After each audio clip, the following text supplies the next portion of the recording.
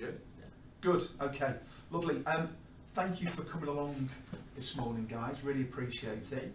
Do you want to just sort of start, first of all, tell us a little bit about Snap Analytics and a little bit about your background and how you came to form the business and a little bit of your journey. Yeah, definitely. Yeah. Absolutely. So we actually started talking about the company in the pub several years ago, and I think we identified an opportunity to help organisations get more value from data. I think having worked for big corporates over the years, we've seen many challenges, and I think some of the new technologies, new methodologies and ways of thinking about data have really changed the game and enabled organisations to get more value from data, and also it's really democratised data. So as well as the big organisations with their huge, expensive, monolithic ERP systems, I think smaller organisations can now start to leverage some of the modern technologies and really start to get value and use data more effectively. So I think there's been some real developments that have really leveled the playing field. Yeah. Over the last few years. Yeah, I think that's the key, right? So we've historically worked on large enterprise-wide programs and kind of working with on-premise solutions, and we've seen kind of the huge amounts of problems and kind of seen the very common BI challenges. But actually lots of the kind of new technologies which we're working with at the moment, they actually overcome lots of those challenges that we've seen historically. So that's kind of, I suppose, where we've seen an opportunity, which is, actually there are these new solutions which can give companies a way to be a lot more agile with their analytics solutions, and there's also a lot of people who kind of stuck in that old mindset of not willing to try something new and kind of move over to the new solutions. So that's kind of, I suppose, where we see Snap Analytics coming in, really making a difference. Absolutely, and I think one of the other big opportunities is really to start looking at building data teams who are good at building relationships and being a bridge between technology and the business. I think historically projects and many projects have failed because the business and the technology guys haven't been able to communicate effectively. So being able to communicate with clarity and simplify some of those challenges is really important. I think we often forget the people aspects in this. So this is something that Caroline Carruthers and Peter Jackson talk about in the Chief Data Officer Playbook, that a massive part of any data role is really about building relationships with the business and understanding the business. I think that's just actually a really interesting topic, because I guess historically lots of people have been kind of afraid of data, certainly in certain functions like kind of, I guess, more marketing and sales kind of stuff. But now everyone is using data so much more. Everyone has iPhones, everyone's tracking data all of the time. Actually, I think it's going to get a lot easier for projects to work because people are going to start to get more data driven. And I suppose that's really helping to join those teams together is really what hopefully will make analytics projects more successful. It feels like to me, having worked in the recruitment industry in tech for such a long time, it feels like when I first started in recruitment, IT was still this team of people that sat in a basement, or they're in a porter cabin somewhere, and they kind of were just, oh yeah, well they're the IT guys, just leave them to it. And actually, over the last 20 years, it's come back to productivity of a business improvement, business change. IT and tech has massively changed that, and all of a sudden they're like, well actually we provide a heck of a lot of value here. And I think that IT has grown up massively in 20 years and come on so far. And it feels like data is a little bit like, not quite that extreme, but it's now like, oh, we can do that with data. Yeah, because tech has come on so much now.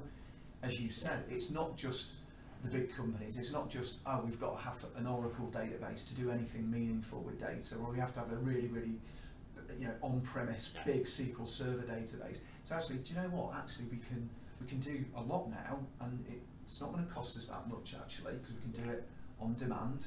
and it's just really easy to get hold of the data, whereas Exactly. you know, years ago it was really, really hard.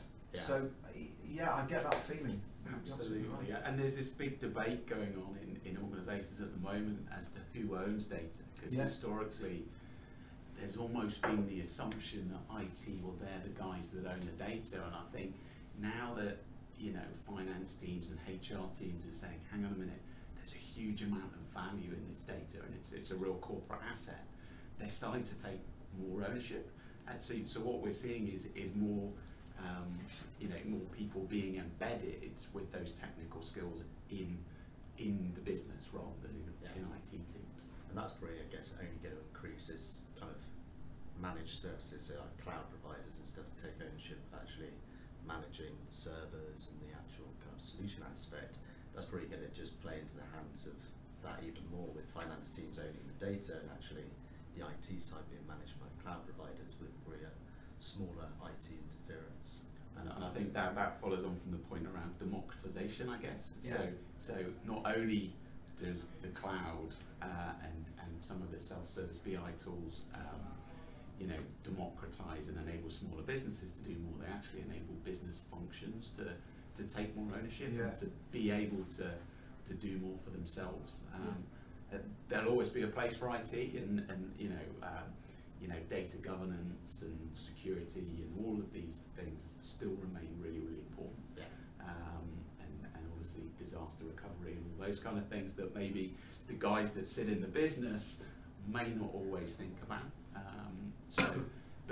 But I do think that the business is starting to get more autonomy, and that's a really powerful development for companies. Absolutely, and you know, what we've talked about there is modern data technology.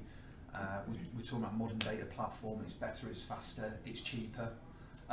So for you then, when you're looking at all these different cloud vendors, we were both at Big Data London a few weeks ago, and it's just huge. There's so many different vendors, so many different platforms, so many different tools and managed service providers. Where does, you know, if you're a small business, you know, maybe you employ, say small business, let's say you employ between 100 and 500 staff. Yeah. Where do you start?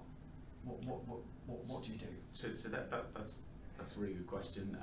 So for me, I think you start with how can we make our company more efficient. You know, we're Snap Analytics, right? So our focus is on analytics, but actually, if you look at the other potential that exists in data, there's tools now like Microsoft Flow where you can automate your processes, and this is something we're doing internally. How can we automate our processes? You know, things like the expenses. You know, you now take a photo of your receipt and it automatically goes into your accounting system. Previously, that whole process was a real headache, and we've both been victims of that. I'm sure you have as well, Sam. And so how can you simplify and automate those processes? How can you avoid those scenarios where you've got someone who's spending most of their time copying and pasting data between spreadsheets? Because I think probably all seen a lot of that in our time as well. So I think the sort of simple automation is a really good place to start. And obviously, some of the self-service BI tools now really accessible. You've got tools like Google Data Studio, Power BI, which are really affordable for a smaller or mid-sized company, and actually you can do some really powerful things with those tools. So I would start by looking at those kind of tools which aren't going to cost the earth, not necessarily tools that would be suitable always for big enterprises, but actually for small businesses and medium-sized enterprises, they can deliver huge value for really reasonable cost. So simple automation, keeping it simple. So I think there's also a thing, right? So it's very easy just to focus on the technology side, and certainly Big Data London does that kind of thing where there's so many different vendors that are saying, look, our product's really cool, you should come and just use our product and all this stuff. But actually what you should really be looking for is, okay, what outcomes do we need to get out of this? So as Dave says, you know, a small business probably start is the operational side. You're trying to get all your processes set up, you're trying to make things efficient so you don't spend your time actually having to waste time on that. You can focus on building the business. But then there's also the kind of strategic side, so okay, what data do we need to actually help us drive our business, help us win more business? And then that's the kind of side where you start looking, okay, how do we actually track our data, how do we store it, how do we start reporting on it? And that will only increase as you kind of evolve in maturity. But it's your focus on that side, and then once you've worked out what it is you want to deliver, then you can assess, I suppose, the vendors and work out, we could probably maybe Snowflake will be best for this, or Power BI for our reporting, that kind of stuff. I was asked a similar question by a small business yesterday, actually. Where do we begin? Because it was a conversation around finance and KPIs and metrics. And I said, there are so many. Where do we start? And I think it's a really good point, Tom, around firstly start with what are you trying to achieve as a business? What are your objectives? If it's brand awareness, you might want to look at social media likes and shares. If it's you're all about the profit, then you can start to map your finance KPIs into those financial objectives. So our objective is to make £1 million in profit. How are we going to do it? How are we going to measure it? And what are the things that what is the data that can help to influence that? And you may come back to the more brand awareness we create. Actually, that also feeds into profitability, and you can start to track and measure that.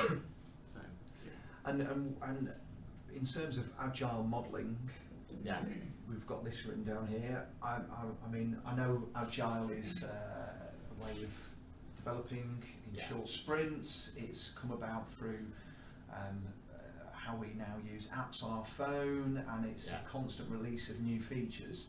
And that's come from, I remember Prince methodology, SSADM, now we've got Agile, or Waterfall, now Agile. So what's Agile modelling then? Yeah, so in lots of ways it's taking that same concept which is applied to kind of Agile projects, but how do you apply that to something which is so governed and strict as a big data warehouse, which historically takes a very long time to, once you've kind of built it, if you're making changes, it takes a very long time to adapt to the data warehouse. And it's trying to find a way to make sure that the time that you actually get the requirements, deliver it, that those requirements are still valid, and trying to speed up that process. So a big part of it is kind of getting the data in raw form, making sure that the users have access to it straight away. Often when people kind of hear about BI requirements, it's too fuzzy, they don't really understand it. You deliver what they asked for originally, it's wrong, it's incorrect. So the whole agile data modeling concept is kind of basically about trying to quicken that process, get people hands-on with the data, and actually starting to work with it to make sure what you build is actually correct. And kind of these cloud kind of tools and technologies help with that, because they help to speed up the entire process, and everything becomes a lot more agile. You can actually make sure that what you deliver is pretty much what the business wants. I think that's the key part of it, really. So one of the comments from, I don't know if you saw the talk by Rob Thomas from IBM. Big data. So he said two really interesting things that stuck out for me. The first was the big barrier to AI adoption at scale is the collection and organisation of information. Was the first one, and the second thing he said is ensure that you build for change, and it's something that historically, as Tom alluded to, in big data warehouses, they become very difficult to change over time. So agile modelling is about exactly that. It's about building for change.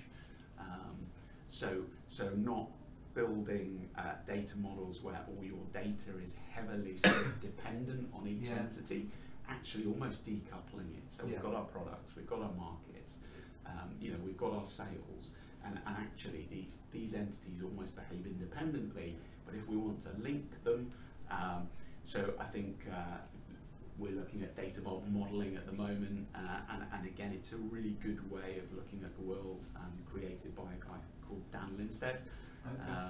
And again, I think there's a lot of traction with data vault at the moment, because actually historic ways of modelling data have made these data warehouses very difficult to change. Now, in a world of agile, an agile BI, and just the nature of business now, that businesses are constantly changing, constantly changing their markets, the way they want to report their finances. Yeah. You have to have systems that are exactly what Rob was saying. They have to be built for change. Yeah. So. You were talking earlier when we were coming downstairs about a client that you were trying to do some reporting for, and the data wasn't quite right, and you said, I quote me if I'm wrong, you said, there's no point in us doing anything because the data's just not right. Yeah.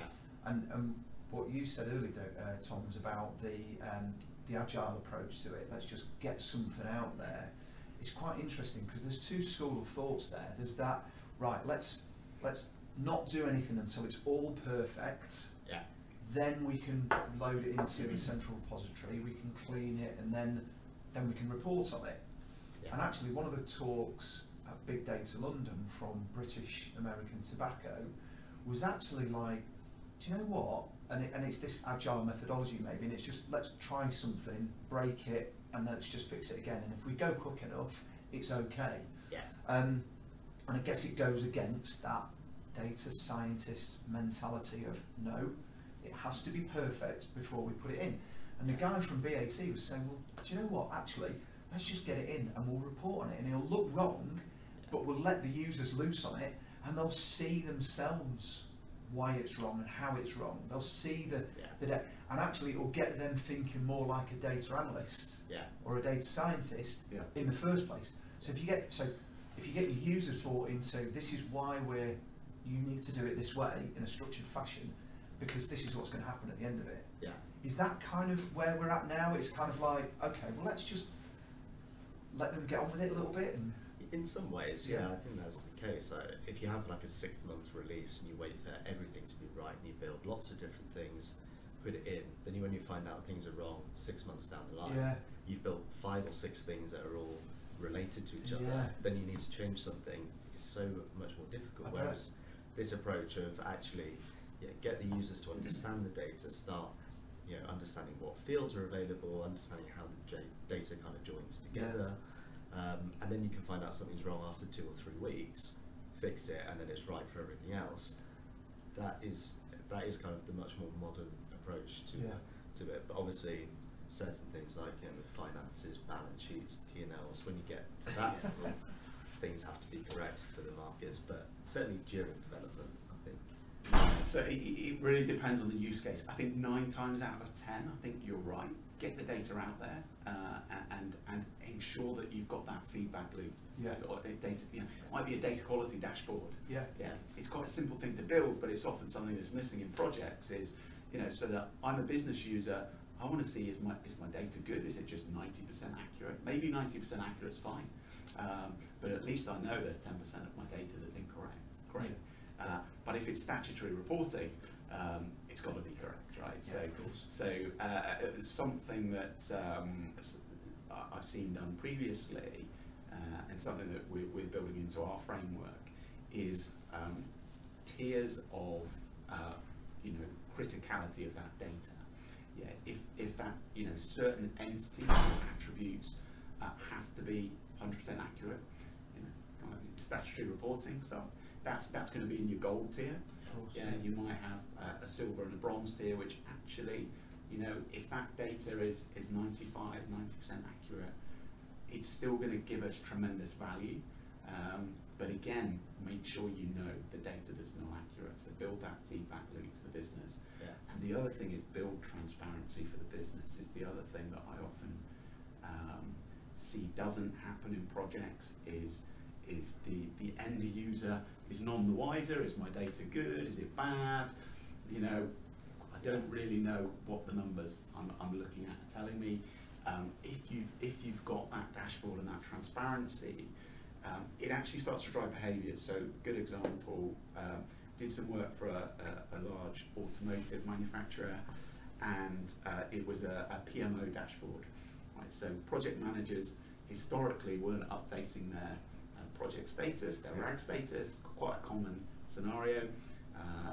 This particular client had a huge IT spend across the business, and the senior management didn't have visibility of that IT spend.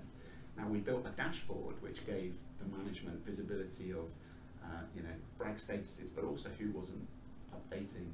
When you're spending millions on an IT project, but that status hasn't been updated for 3 months. Once the senior leadership know about it, that actually drives behaviours. Yeah. So although the data was poor and previously the solution or the problem statement was we can't build the dashboard because the data's bad, what we did is we built the dashboard and the data actually got better because of the dashboard and because of the visibility. Yeah. But I think also, so like what we say kind of SAP Analytics is we focus on connecting data technology and teams. And I think having, as Dave was saying, there's regular feedback loops, actually getting it out in 2 or 3 weeks. You have to then speak to the business, they have to then speak to the team who are actually developing it. You make the changes, so that communication line is then open, and people are just human at the end of the day, but if you can start connecting those teams, making them much more intertwined, things are going to go a lot more smoothly than it would do. So that's why I think really the kind of agile modelling approach works better from an organisational perspective. I think it actually just makes sure that you get the data faster, you get it more reliable, kind of works for everyone. Yeah. And I think that connecting teams piece, it's about honesty. People want to know what their problems are, and I think the guys that sit in the dark room will often almost try and mask those issues. Yeah, we built this great system, everything's great, right?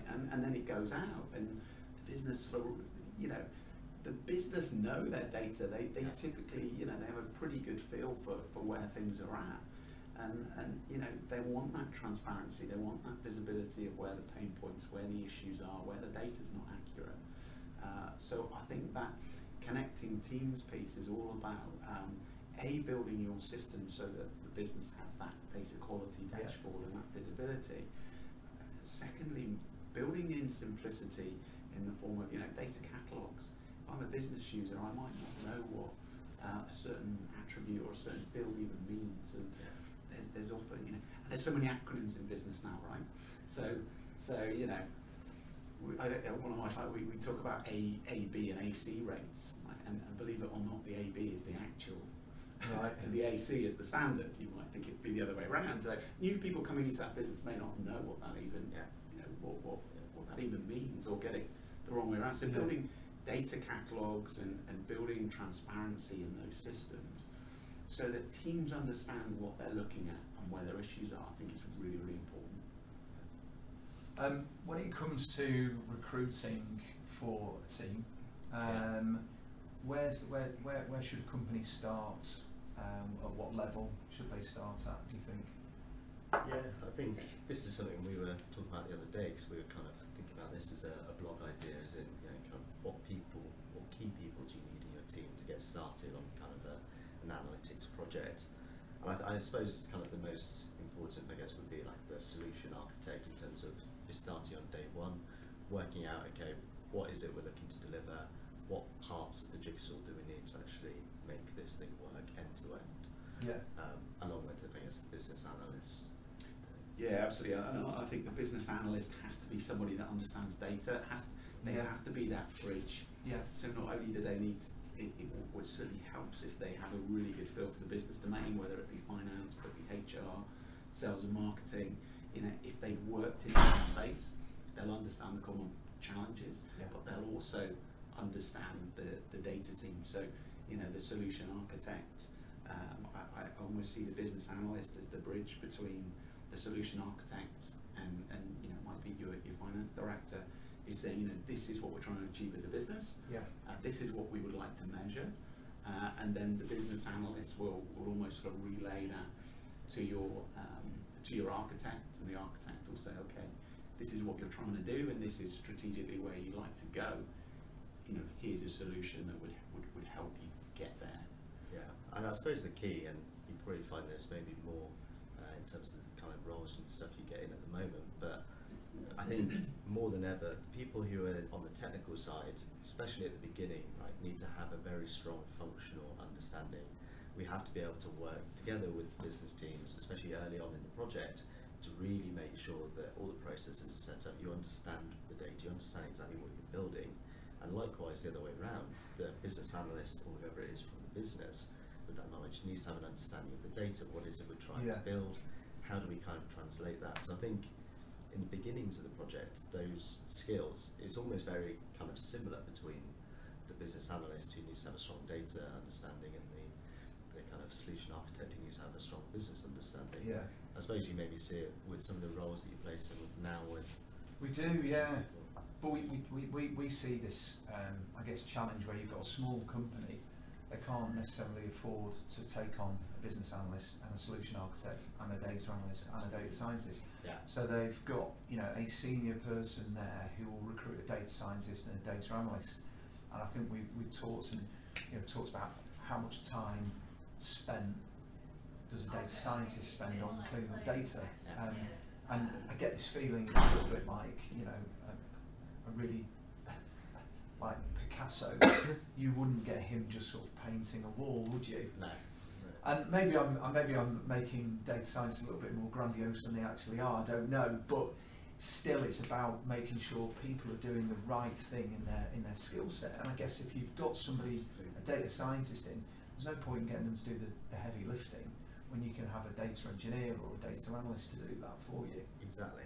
I think that's the key. If you have systems in place, and as we were talking about earlier, kind of automated processes, and you know, lots of this is coming in now for kind of making manual tasks such as data cleaning. You know, there's artificial intelligence which is starting to be used to automatically clean the data, prep the data. Actually, the more that you can automate that stuff and let data scientists get on with their job, Yeah. it's kind of the same with anything, right? If you've got like a manager, you don't want them taking all the notes for meetings and doing all that stuff, Yeah. wasting time on the low value tasks. It's the same concept, I suppose. Absolutely, and I think the data scientist role is a really good example. It's that stat that 80% spend their time cleansing and you know, combining data. And again, it's this point that what's his name, Robert Thomas from IBM made, that you know, the biggest challenge to that scalable AI is you know, collecting and organising data. Now, is your data scientist who's got, you know, a heavy statistical background and, you know, super smart and you know, are those guys, should they be spending 80% of their time doing that, or should they be analysing and creating value from that data for the business? But for the smaller companies, yes, it's a challenge, right? Because you've got all of these roles, and the blog that we're going to post shortly, people will go, "Oh, I need all of those roles." But actually, so something that Peter Jackson and Caroline Carruthers talk about in their Chief Data Officer playbook, they talk about just making sure the people you do hire, they use the term data cheerleaders. So people who've got curiosity to learn more about the business and about data and people who innovate, but people who are going to go out and you know, build the case for why data is important and how it can add value in that business. So I would say, you know, if you can't afford all of those resources, you know, maybe get someone that can build Power BI reports and you know, learn a little bit of DAX code to just get people excited, and somebody that's passionate and enthusiastic about it. And I think once you can start to illustrate value from doing those more basic tasks, and even using, like I say, Microsoft Flows to automate things. It doesn't even need to be Flows, right? It can be, you know, a tool like that. Existing BI tools have got capabilities to create alerts and do certain things, and you know, there's lots of ways you can simplify. So, but I think regardless of who it is from a recruitment perspective, I just say make sure those people are passionate and make sure they're good communicators. I think that's really, really key. Do you see yourself as data scientists yourself? I wish I could give myself a grandiose term, a data scientist. I think I wouldn't call myself a data scientist. My partner actually is a data scientist, so I know that if she's watching me, there's no way I can claim to get away with it. I'm not going to get away with it, I'll get called out. But I think, so I would class myself as kind of a data engineer and kind of more working, work stream lead kind of roles on projects. But I think the key is for companies to start thinking about how, or making sure they don't run before they can walk.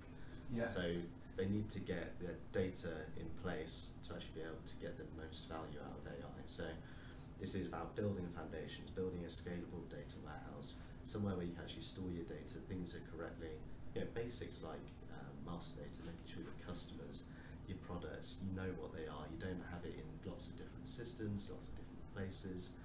And that's, I suppose, where I see us as being, where we come in, is kind of, okay, we'll build you that data foundation, we'll give you the place where you can actually go in, you can start accessing your data, you start understanding your data, and then as you mature, you'll have your reports, you'll build a proper reporting solution, then you'll probably look towards the data scientists, where you then say, okay, we know that we are making this much profit, we know that we're making this many sales, how do we find the variables that maybe we've not seen before? We know we're tracking them, but we don't know that this affects sales in this way.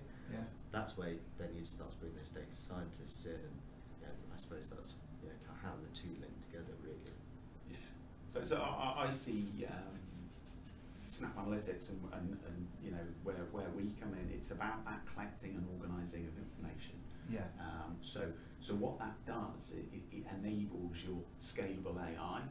It enables your analysts who are out in the business trying to make sense of data as well. And I think historically there's been this almost divide.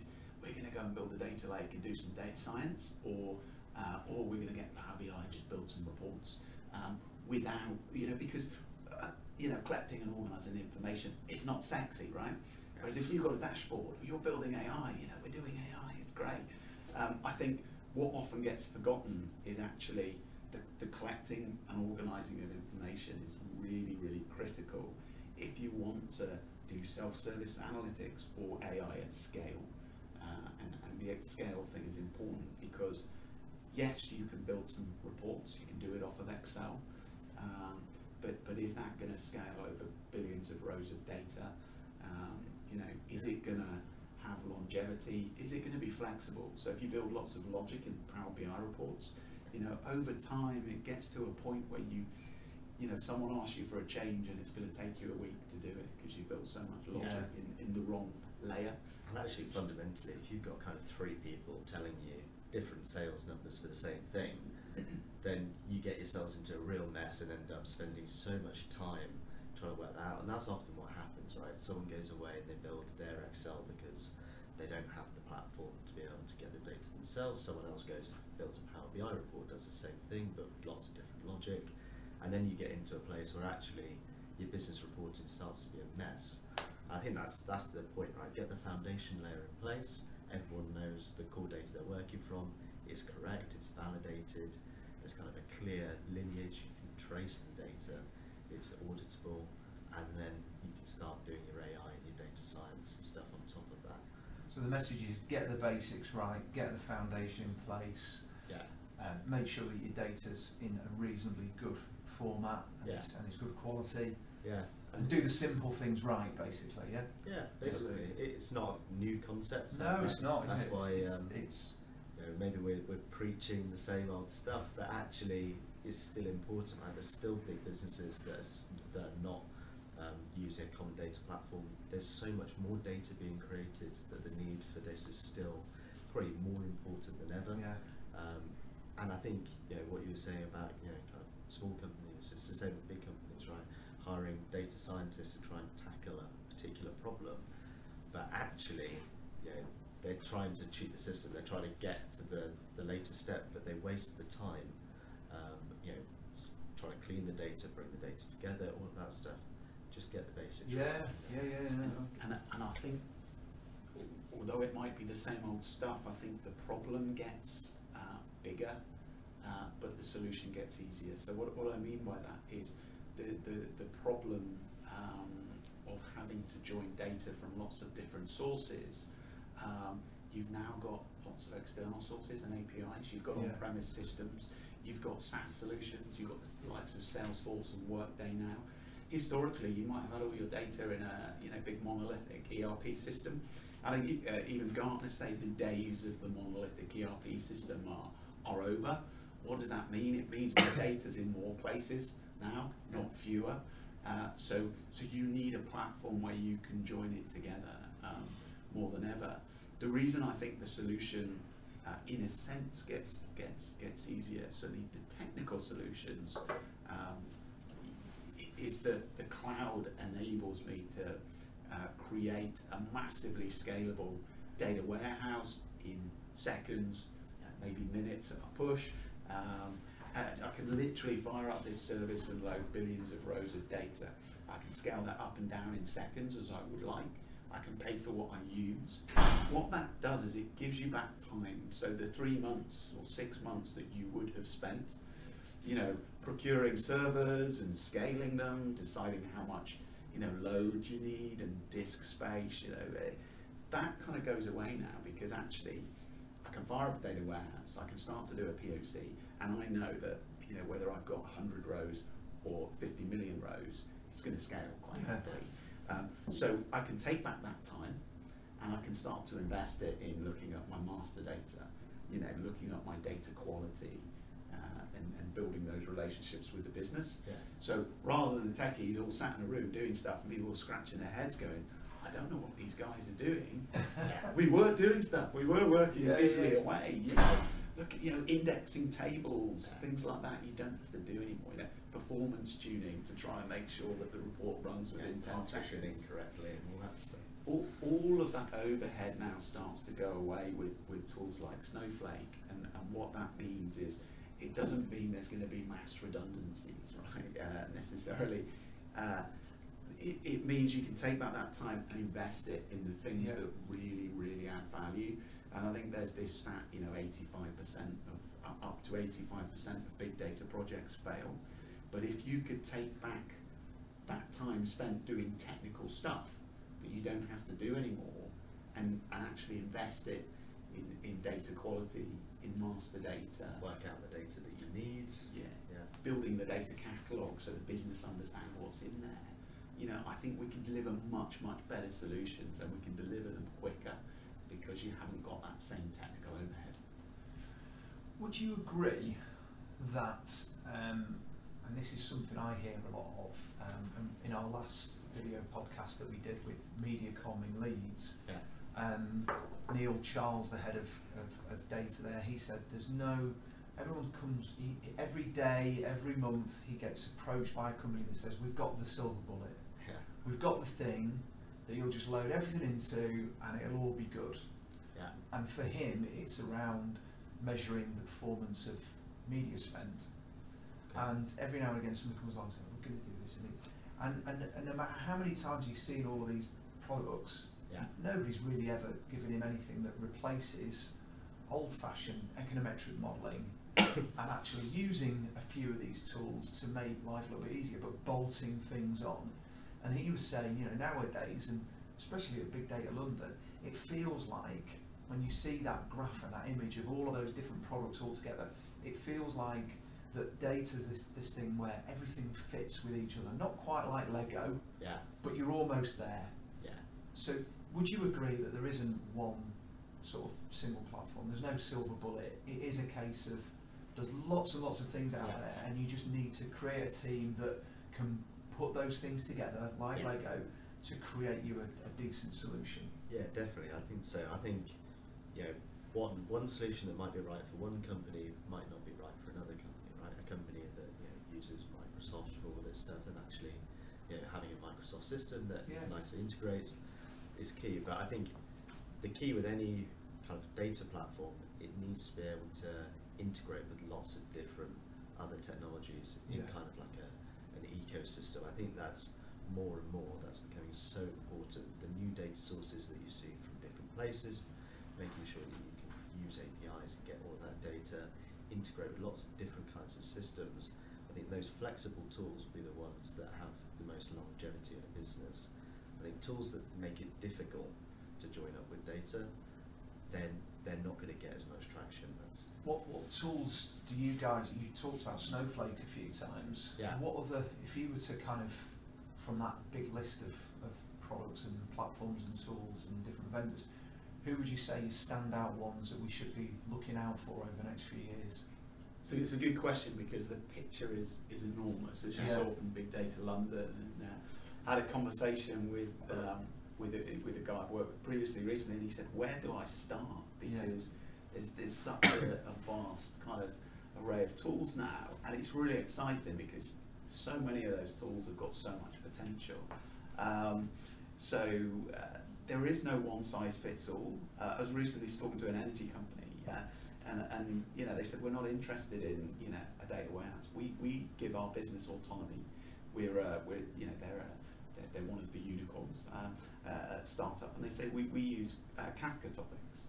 So if finance want to build a data warehouse, or you know, use Databricks to, you know, build a solution, or Apache Spark, or whatever else they want to use, or SQL Server, they can do what they like as long as they publish that data to a Kafka topic, which means it can be shared. So I can then effectively subscribe to that, and receive that feed of data.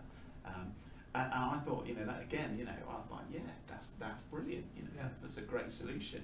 So that, you know, there is no one size fits all. And again, they're a company that has, you know, lots of technical capability. So those kind of organisations could maybe use those more open source tools. Apache Spark is fantastic, and Databricks has effectively combined Spark and Kafka, so you can do your, you know, your data science. You can build your reports on top of Spark, so you can connect in from the likes of Power BI. Really, the speed, isn't it? Like the multiple parallel processing. I'm trying to get too technical, but basically just being able to load huge data sets in fractions of the time. So yeah, I think things like Databricks, the processing side of things, are really good. And yeah, obviously we talked about Snowflake, but things like Microsoft Azure, I think, you know, there was a lot of talk about that at Big Data London. I see that in practice at my current client. And again, that works for them. They're a Microsoft company, they've got a lot of Microsoft products, and you can integrate it in quite a lot of things as well.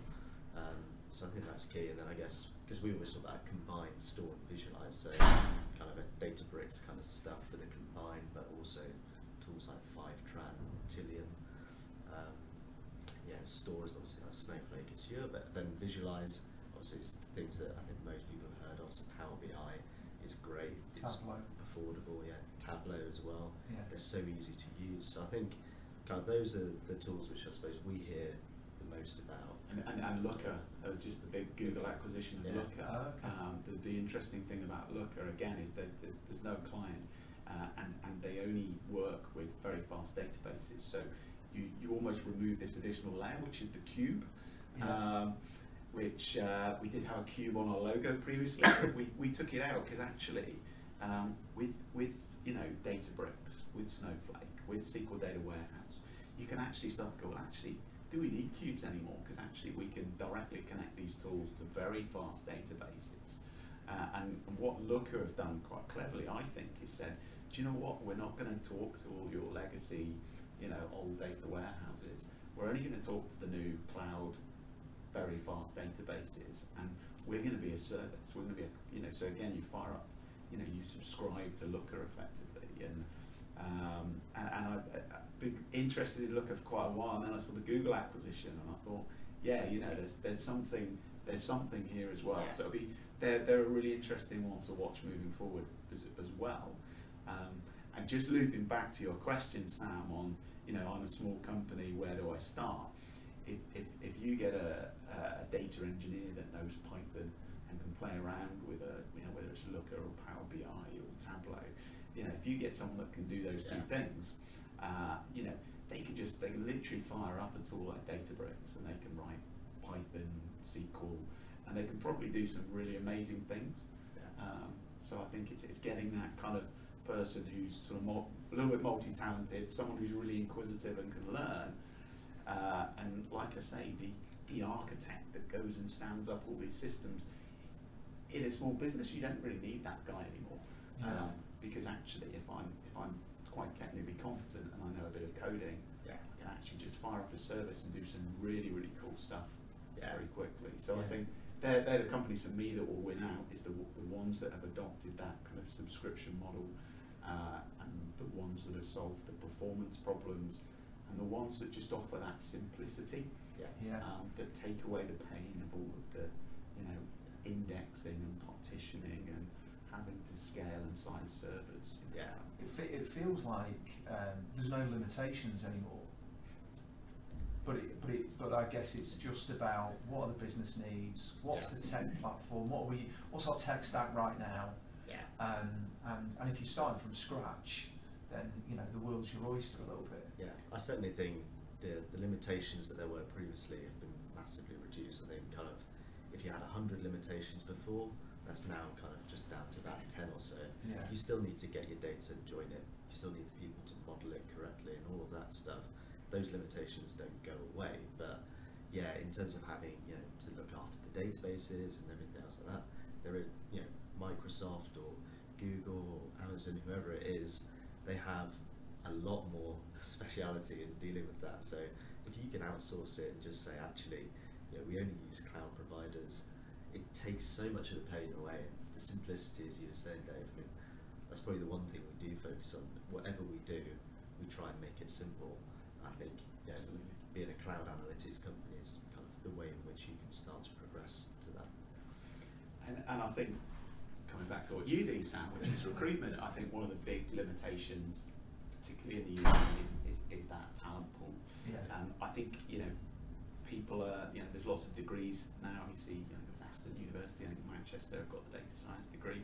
It's definitely becoming more prevalent, but I think getting talent and getting really good communicators that maybe know a little bit of coding and understand how business works and where businesses are trying to get to.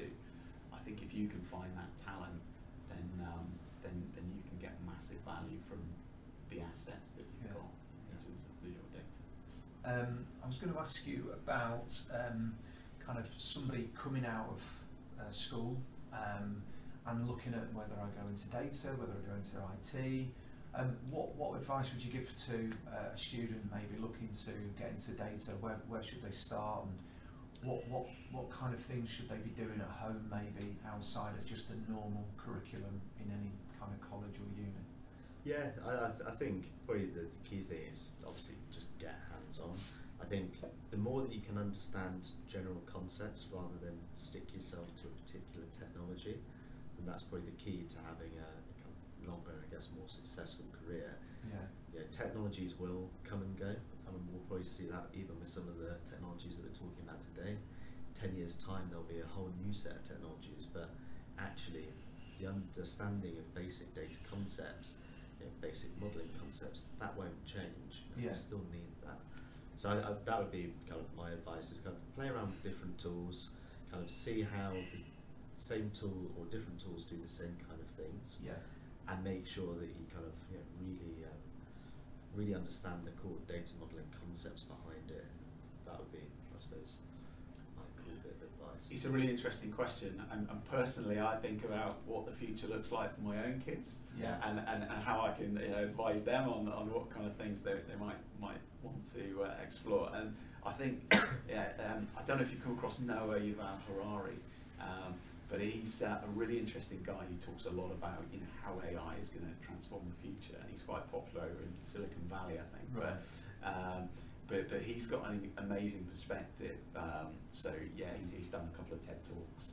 I think there's a big question over whether there'll be mass job losses. So you think I always think of the Amazon warehouse, right? Maybe even 5 years ago, that would have been people going around picking stock off the shelves. Now it's almost entirely automated. There's robots doing those manual tasks. I think, if I was advising the next generation, I'd certainly be steering them towards, learn some coding. But you're right, Tom, in 10 years it might not be Python. But if you understand those concepts, someone's still got to code the robots, right? Yeah, of course. I think machine learning is really, really interesting. So understanding machine learning and how that works. I do think machine learning will become democratized, so that you or I could build our own models. I think some of the tools are starting to go that way already. You've got to be a bit careful with that one, but but you know there are already, you know, you can almost start to sort of, you know, drag and drop. This is what I want the machine to do, and it will go and start to teach itself things. But I think coding those technologies, there'll always be the need for people that can understand those.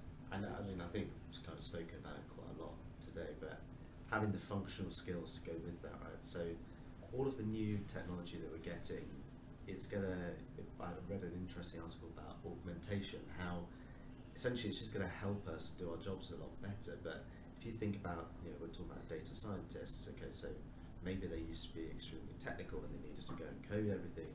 Actually, there's so much automation now that they are needing to become data storytellers. They need to understand the business. They need to actually, you know, provide insight as opposed to just, you know, describing exactly what's happening. So I think, you know, make sure that you don't, you know, in your first jobs and things, don't try and just buckle down and focus on the technology.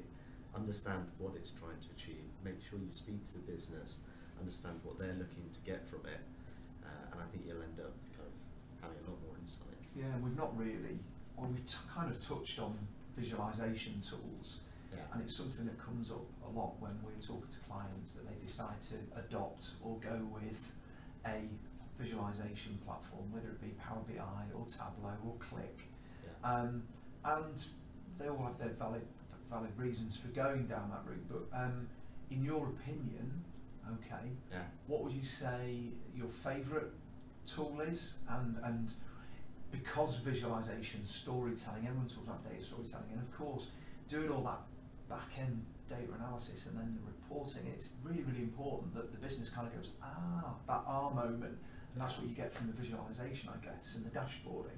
So which one in your opinion is the best and why? Yeah, I think. Or your favourite and why? Let's not say the best. Favourites. I think Tableau has to be up there. It is market leader, and it's market leader for a reason. It's had lots of functionality, and it always tends to be at the forefront. But I mean, I see, so on my project at the moment, we're using Power BI a lot, and actually the amount of functionality which is constantly being released every week, every couple of weeks, Power BI is actually becoming a really, really good tool, and it's kind of getting up to the point where it's starting to match with Tableau. So for me, I see the most use in those tools. But I think I'm going to abstain from this one. I think there's, you know, had some very. I think people get quite sort of tribal about which tool to use in organisations, and actually, I think if you've got that foundation, and particularly in the larger organisations, you're going to see people using Tableau. Almost certainly, you're going to see people using Power BI, MicroStrategy, Business Objects. You know, and I think it's all around the skills. If you've got guys who are fantastic at Business Objects and they've been using it for 10 years and it's delivering exactly what they want, then that enables your business. If you then say, right, you know, somebody senior comes along and says, no, we're not going to use that anymore, we're going to use Tableau, you know, albeit, you know, the tool may look nicer, actually, you know, that may inhibit your business because you haven't got the right skills to use those tools. I think, you know, there's so many great tools out there, and you know, Microsoft have done a great job kind of bringing Power BI, you know, developing that and bringing that to market. But I think, like I say, there's Looker, there's Qlik. So you're staying right on the fence there. I think they're all really good tools. And I think, you know, they're all really good. Whatever. But I think, you know, whatever your business is comfortable with and gets value, I think, like I say, as long as that foundation is solid, then I think you're going to get massive value from any of those tools. Yeah, I think, as you say, like they all have their perks. They all have like something that they might do and the other one doesn't, or whatever. But fundamentally, getting the insight out of that data, you can do it in all of the tools, whichever is the one that works for you. The people in your organisation understand the best. Basically, whatever allows you to get the understanding and the meaning of your data best is you know, what you should choose. And just as a good example, one of my clients is using MicroStrategy, that offers commentary capability, which the other tools don't do. And you know, again, so that, you know, there's some really good functionality in there that they wouldn't have if they'd have gone with a Power BI or a Tableau. So, it all depends on what you're trying to achieve. So that commentary allows them to annotate their financial reports, which is really useful. So I think, you know, it really depends what you're trying to achieve, and I think having a combination of those in your business is absolutely fine. Yeah, as long as they all access the same kind of data and you have that data platform, then you can use kind of pretty much any kind of visualization tool. And I think this debate gets to more airtime than it deserves. Really warrants, because what we're not talking about is master data. What we're not talking about is data security. Let's face it, the reporting and the self-service analytics tool, that's the sexy bit. That's the bit where people go, wow, it's the wow factor. But there's so much underneath that we're missing. Yeah, it's like the classic BI iceberg, isn't it? You have like the little top, which business can see, and it's the front end reports and everything, but it's the massive bit underneath the surface, which is, is the hard work, and that's where you really need to get it right, your data platform. In data, what do we see has changed in your world over the last, say, 5-10 years? Yeah, I think probably one of the biggest ones, right, is that we're talking about data scientists now. Yeah. And we didn't talk about data scientists 10 years ago. They were kind of statisticians, and all that stuff. Essentially, it's the same role, but again, you kind of have those changing titles. I think there's new roles being created by data, because you quite often talk about like the chief data officer and that kind of thing. Do you? Absolutely, I think the increase in the number of chief data officers in organisations, I did see a stat that 90% of organisations will have a chief data officer by 2020. Wow. We're not far away from there now, so we'll be interested to see how accurate that was. But I think what that shows is that organisations are realising the power of data and what an asset it is to their organisation. Yeah. And if you look at the companies that have been massively successful, the likes of Amazon and Google, they're massively data rich. Yeah. And even I talked earlier a bit about automotive. If you look at the potential for data in automotive, connected cars, even the driverless cars, the amount of data that they will generate, data is absolutely critical to particularly those kind of organisations. And actually, whether you're a retail business or a consumer goods business, data gives companies the opportunities to drive massive efficiencies in their companies. Finance teams, HR teams, and I think that chief data officer role is a really, really key one, because what they do is they give visibility of data across functions rather than just within individual functions, because one of the big challenges is the silos of data across big companies. When companies make acquisitions, you can end up with 20, 30, probably more data warehouses across these businesses, spitting out different numbers, I think, as Tom alluded to earlier. And I think having somebody in the C-suite saying, right, these are our objectives, coming straight from the CEO, and this is how we're going to use data to enable those objectives, and even to create new business models. Connected car, understanding how people are driving and selling information to insurers. You can actually start to then monetize data and build whole new revenue streams from data as well. So I think that chief data officer role, someone who pulls everything together, that's a data cheerleader, and really understands business and technology, is an absolutely key role that we'll see more and more of those types of roles.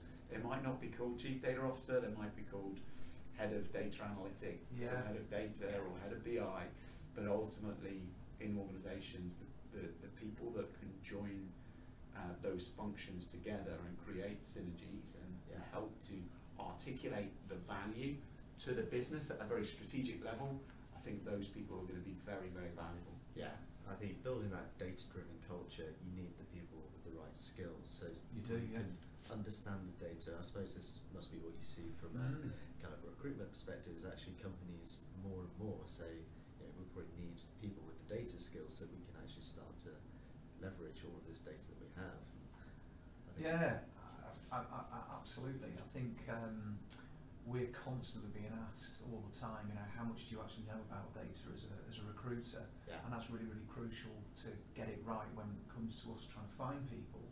Understanding the difference between a data analyst and a data engineer. Yeah. Somebody who's got very strong cloud experience, who's not just a BI developer in a data warehouse Yeah. on-premise kind of situation, but really, really understands cloud.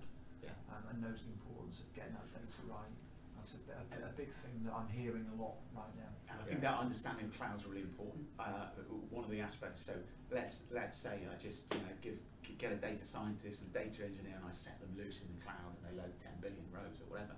Right, those costs can start to spiral very, very quickly. So although we say it's better, faster, it's cheaper, it's not always cheaper if you don't optimize what you're building for the cloud. Of course. Yeah. So if you've got a massive data warehouse and massive processing, and you don't know how to optimize your costs, you can end up still spending millions on that solution accidentally.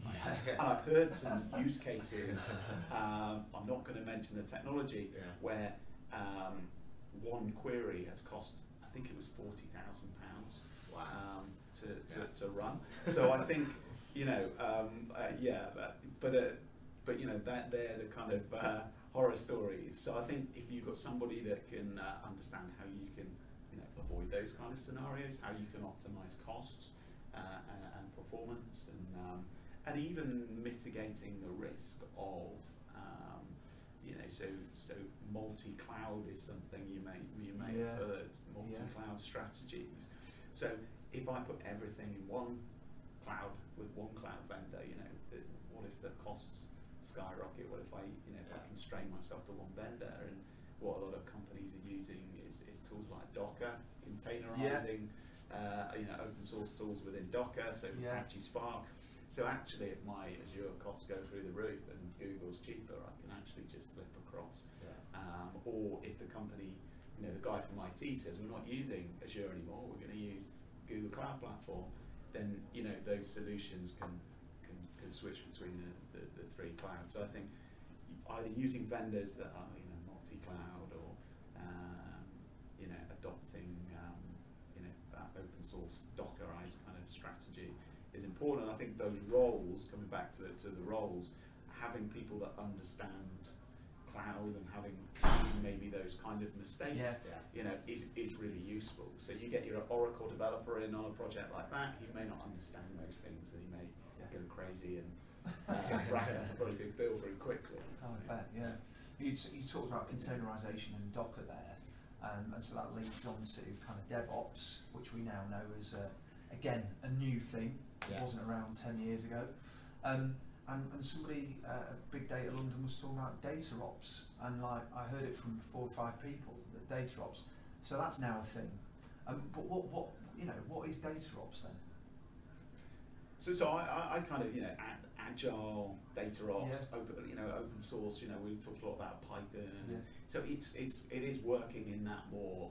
For me, it's working in that more sort of agile fashion, and your sort of data engineering space. I think there's almost 2 movements here, and they're kind of contradictory, but in a way they complement each other. You've got your DevOps, and I talked about the energy company and the Kafka.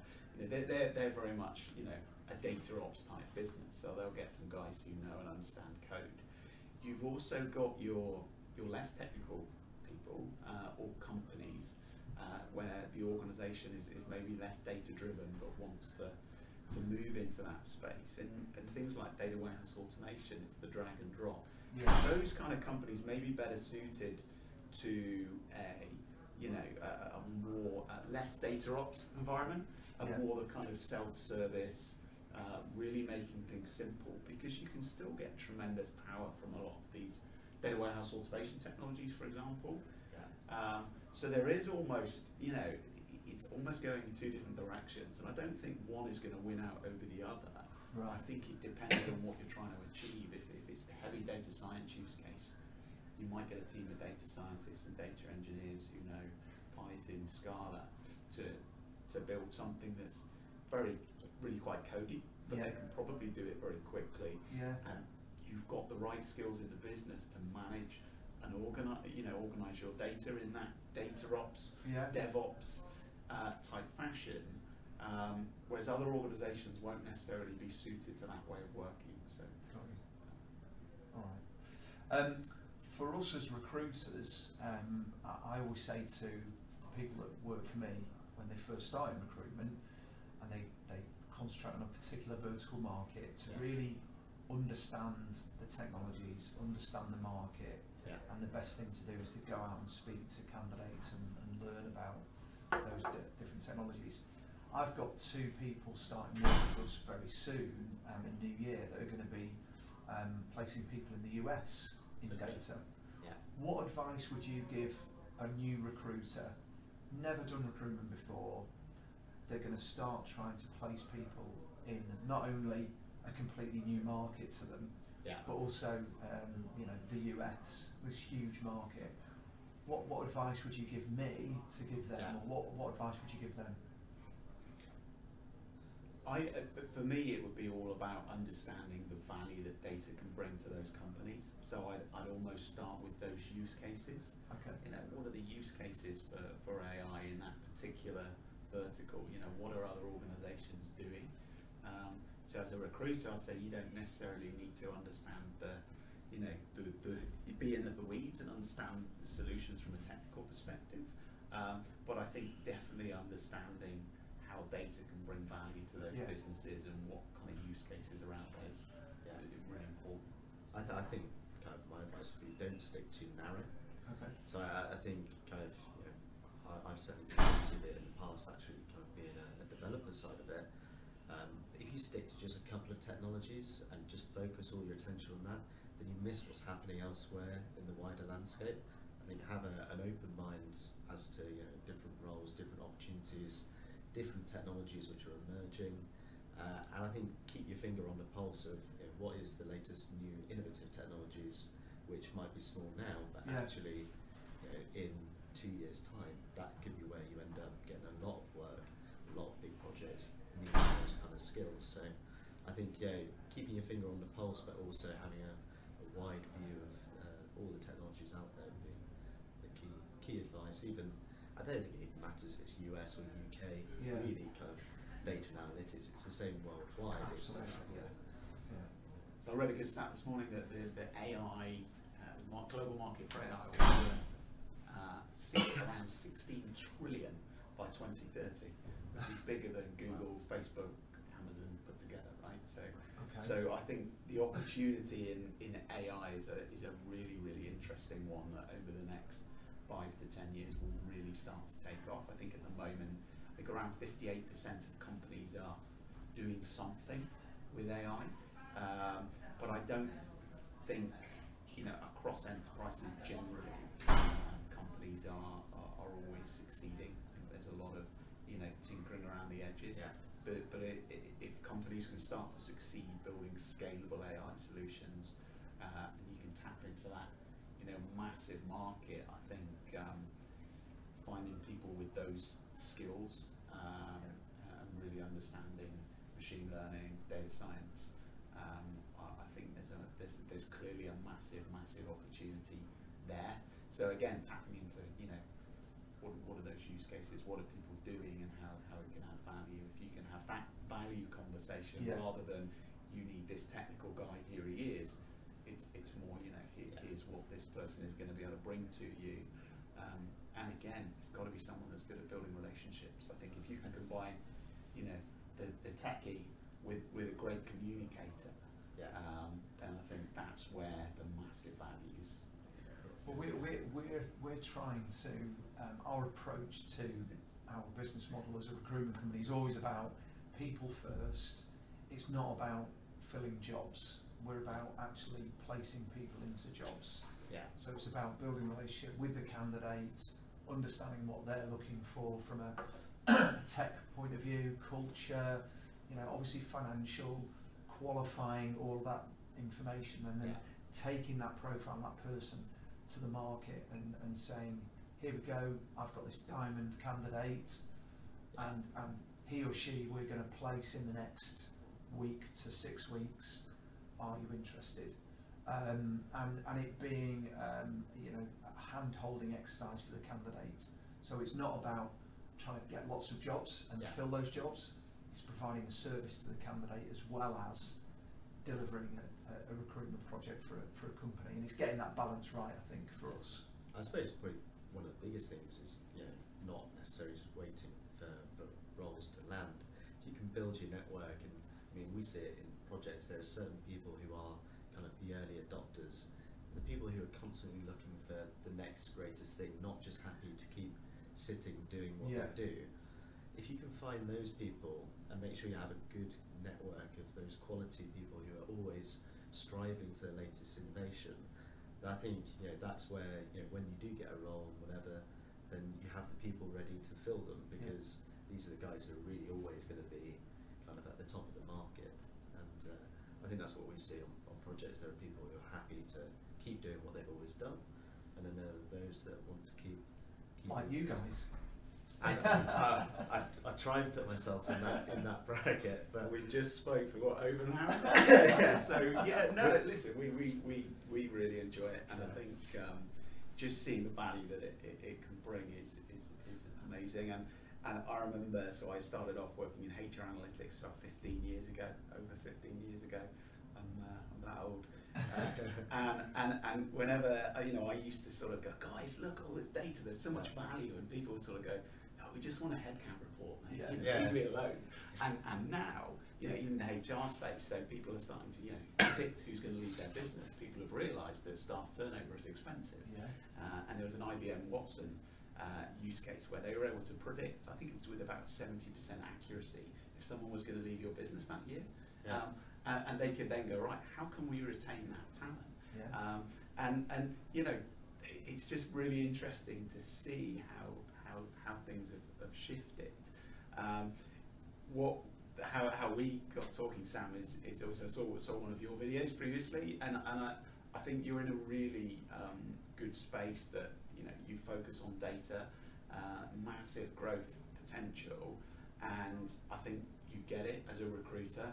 Yeah. So as a candidate, or even as a business, you know, I'd want to be talking to somebody who really understands the domain, and I think the fact that, you know, we're even talking now, and you're sort of trying to, you know, really understand that space, I think gives you a real edge, and I think is great for candidates, that they can talk to somebody, Yeah, you know, thank you, yeah. who actually says, yeah, okay, you Yeah. guys actually know what I'm talking about. Yeah. Because I certainly found in the past, talking to recruiters with my own sort of contract roles and permanent roles, that, you know, they don't really understand, you know, what I'm about, or what Yeah. I do, and you know, whereas actually I see that you guys are really into it, and you know, it's nice to find people who get as excited about it as we do.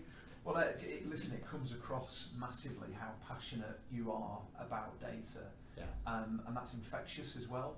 And I can only imagine that when you get in front of clients to talk to them about their challenges, that really comes across. So, you know, equally, I think you guys are in a really good space. I think there's a real market for somebody that can almost sit in the middle of these big vendors, and help these organisations where they don't need somebody full time, they don't need to recruit a team of people just yet, but they need some help. They need to be able to give them some advice and guidance on setting in place their foundations, their platforms, what tools work, what tools could work for them, and steering them in the right direction. Because there's a lot of companies, a lot of organisations, big and small, that really struggle when it comes to, you know, their data journey and where to start. So I think there's a really good market for you guys, certainly. Absolutely. I think in that mid-market where those clients can't afford the big four, you know, and their high day rates, I think, you know, they're the organisations that, you know, I think can really benefit from talking to a company like us. Yeah. We can help them on their journey, and help them to get more value from their data, hopefully. So yeah, it's a very exciting time. Good. Well, listen, hopefully you both have a great Christmas and New Year. And so Here's to 2020, and really thanks for coming along and spending some time with us here in Manchester. I really do appreciate it. I hope you got some good value from it. Perfect. Yeah. So It's been an absolute pleasure. Yeah. Great Thank you, stuff. Sam. Lovely. Good to thanks see a you. lot, Sam. Good to see you, David. And you. All right. Right. Well.